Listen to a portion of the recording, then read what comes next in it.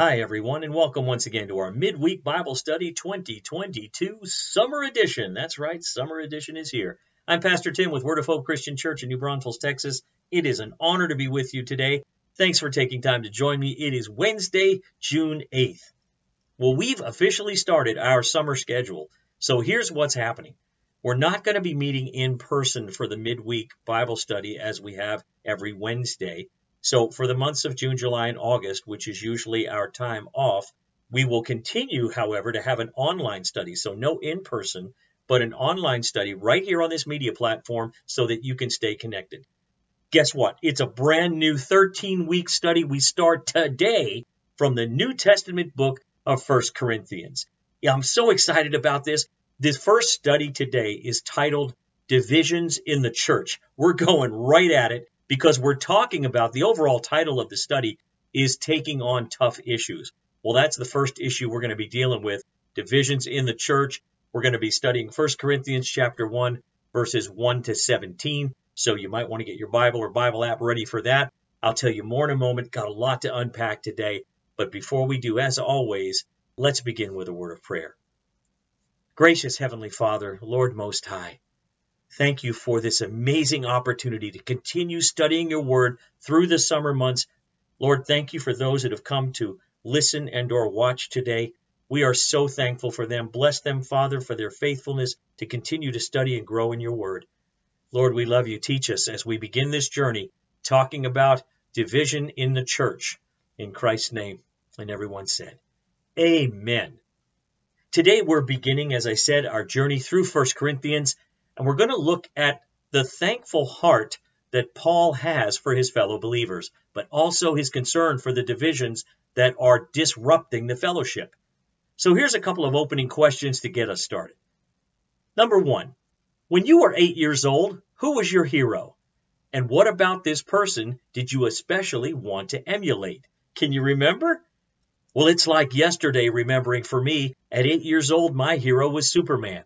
I grew up watching the TV show and always felt like Clark Kent, a little bit out of place, a little bit clumsy at times, but I gained a lot of confidence through that character because I learned I could face anything, and though I couldn't leap a tall building in a single bound or fly faster than a speeding bullet, I could try my hardest, and as long as I did that, then I could be happy and successful.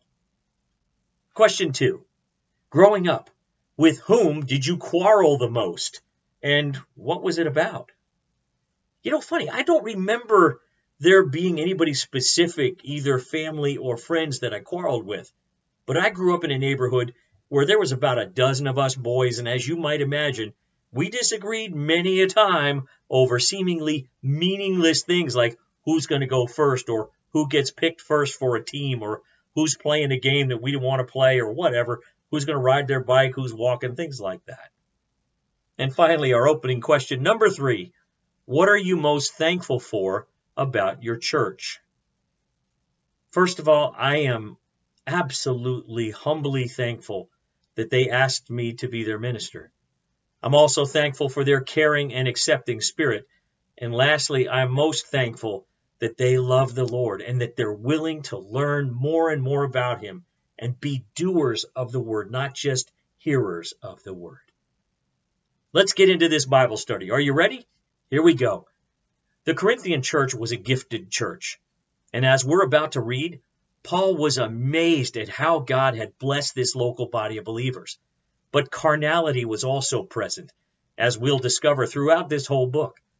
So let's read 1 Corinthians chapter 1, verses 1 to 17. Hope you have your Bible or Bible app open. If you need, just pause this broadcast and then let's get to it. And while we're doing this, I want you to note how division was hurting the church. Here we go, starting with verse 1.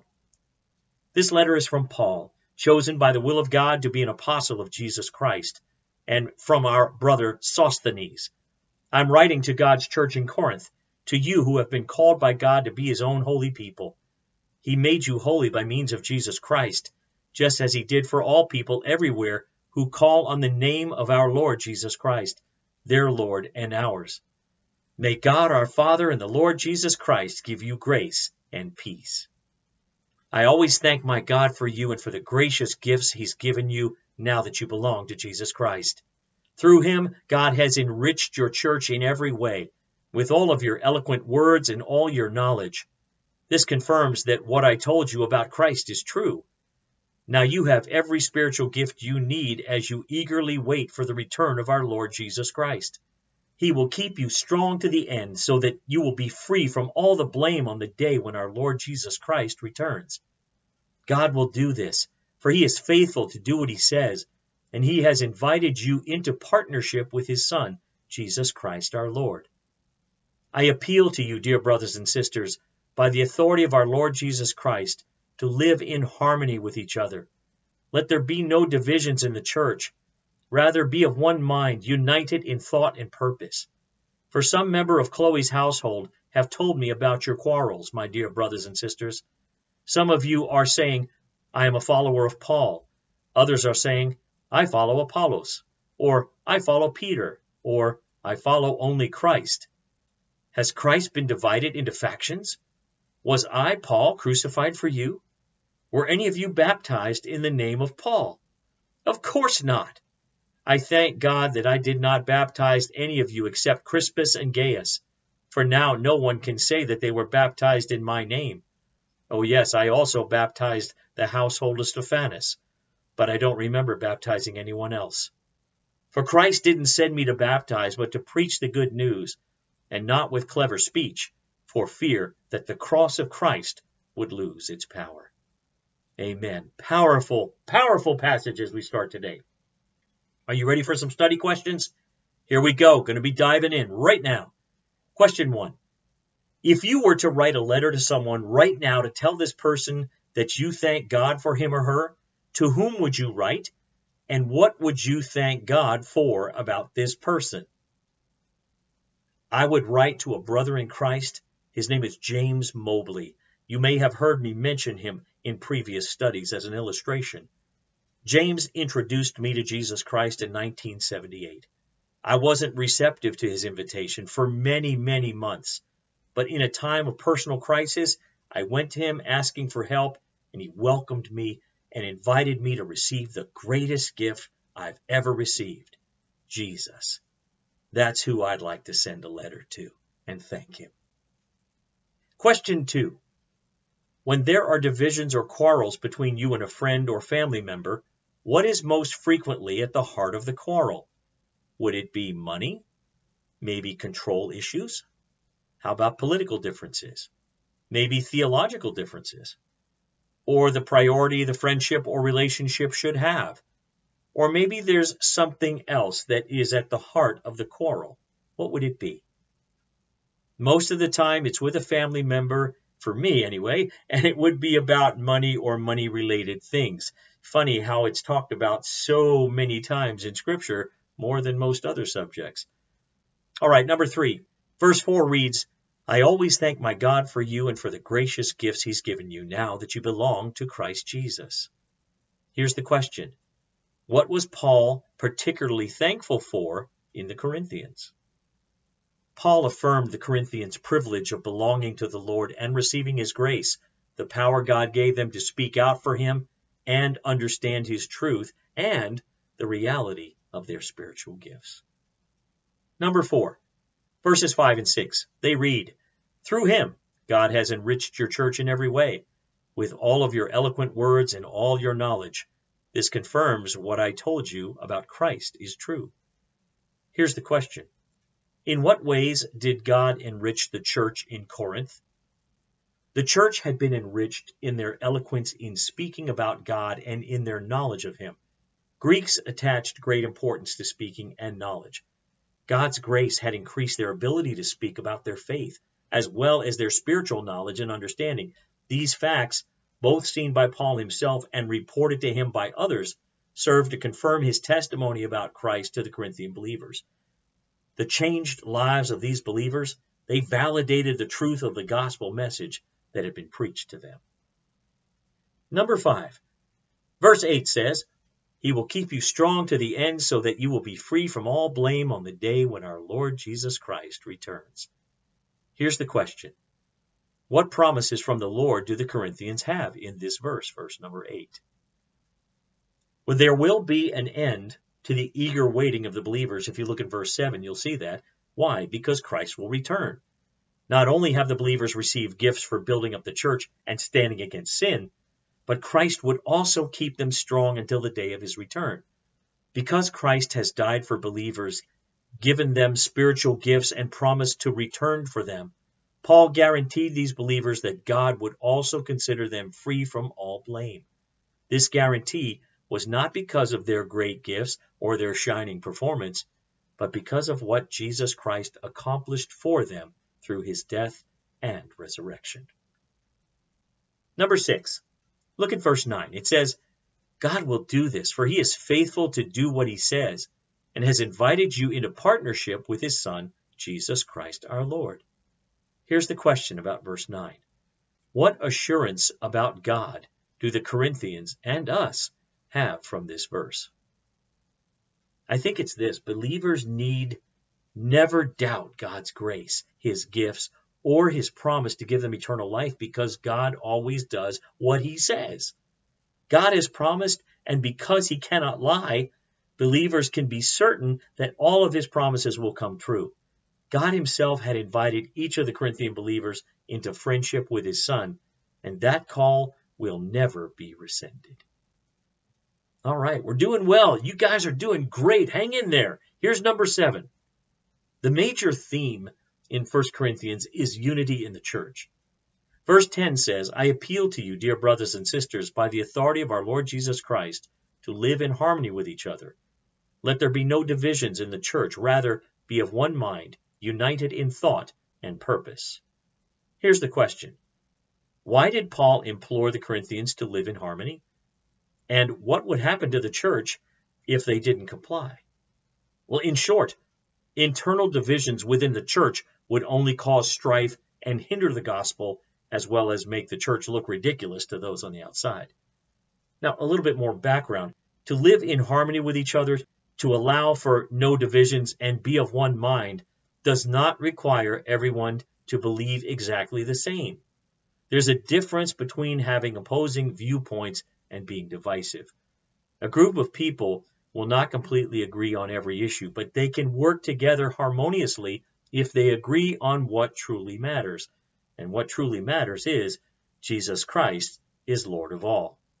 The bottom line here is that petty differences should never divide Christians.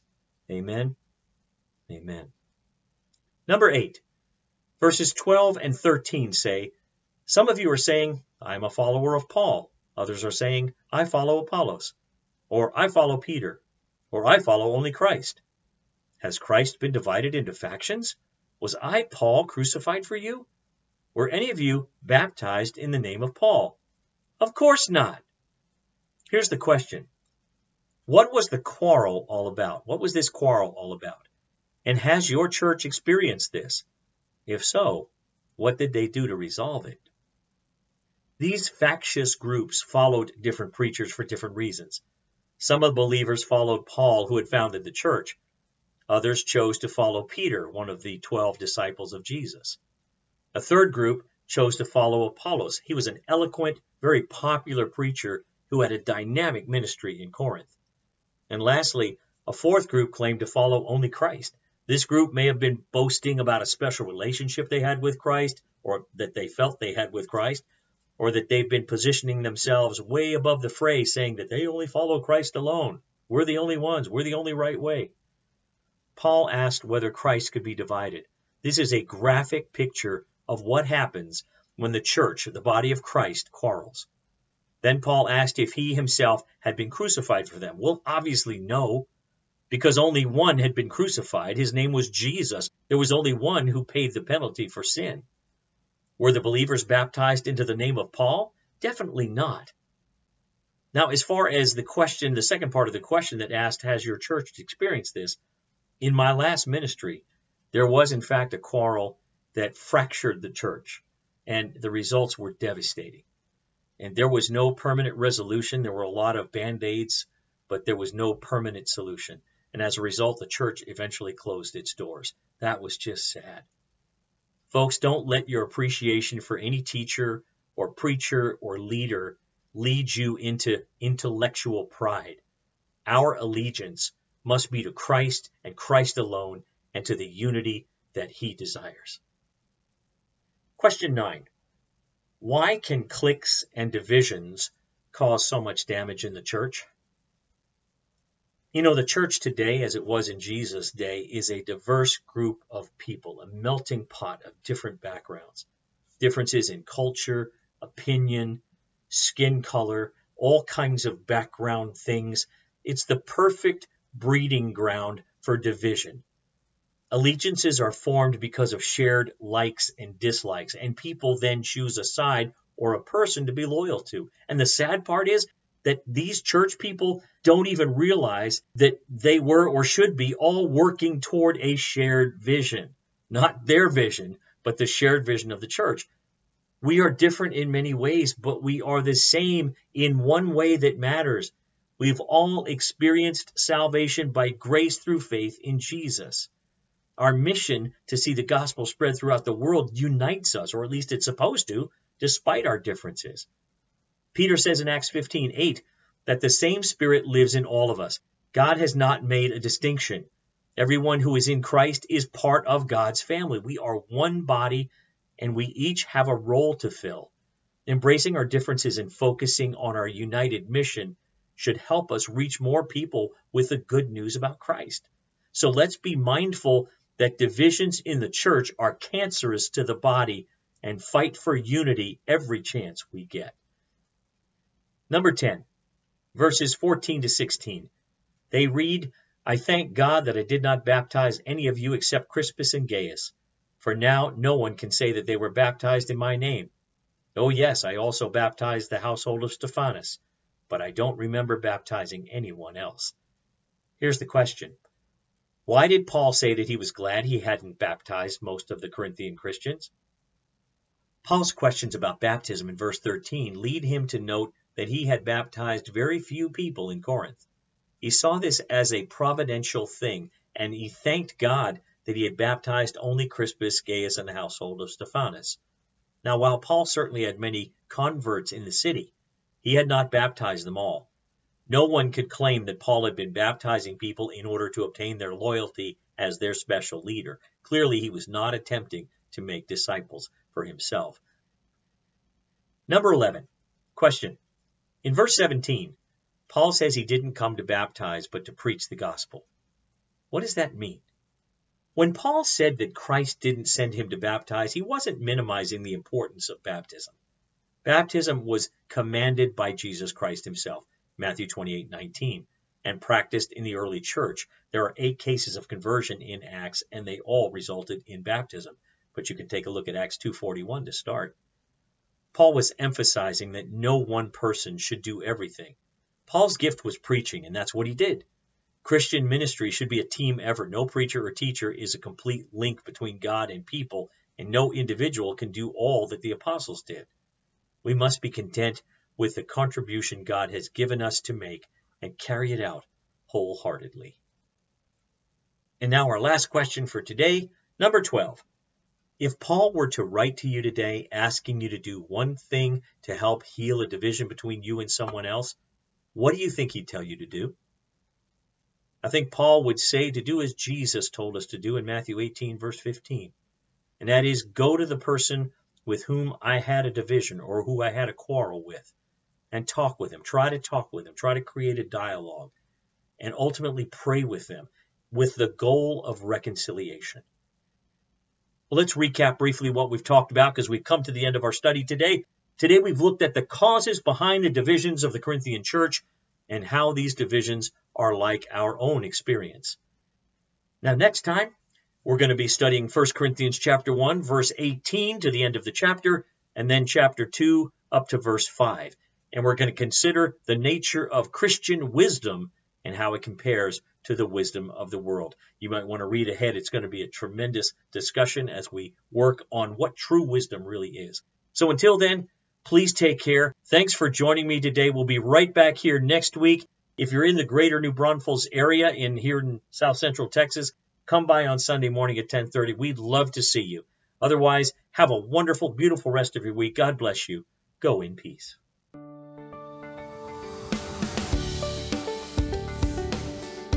Thanks for listening. Join us again next time for another encouraging message from God's Word. To find out more about our ministry, look us up on the web at www.whccnb.org. Word of Hope Christian Church. Real people, a real God, real hope.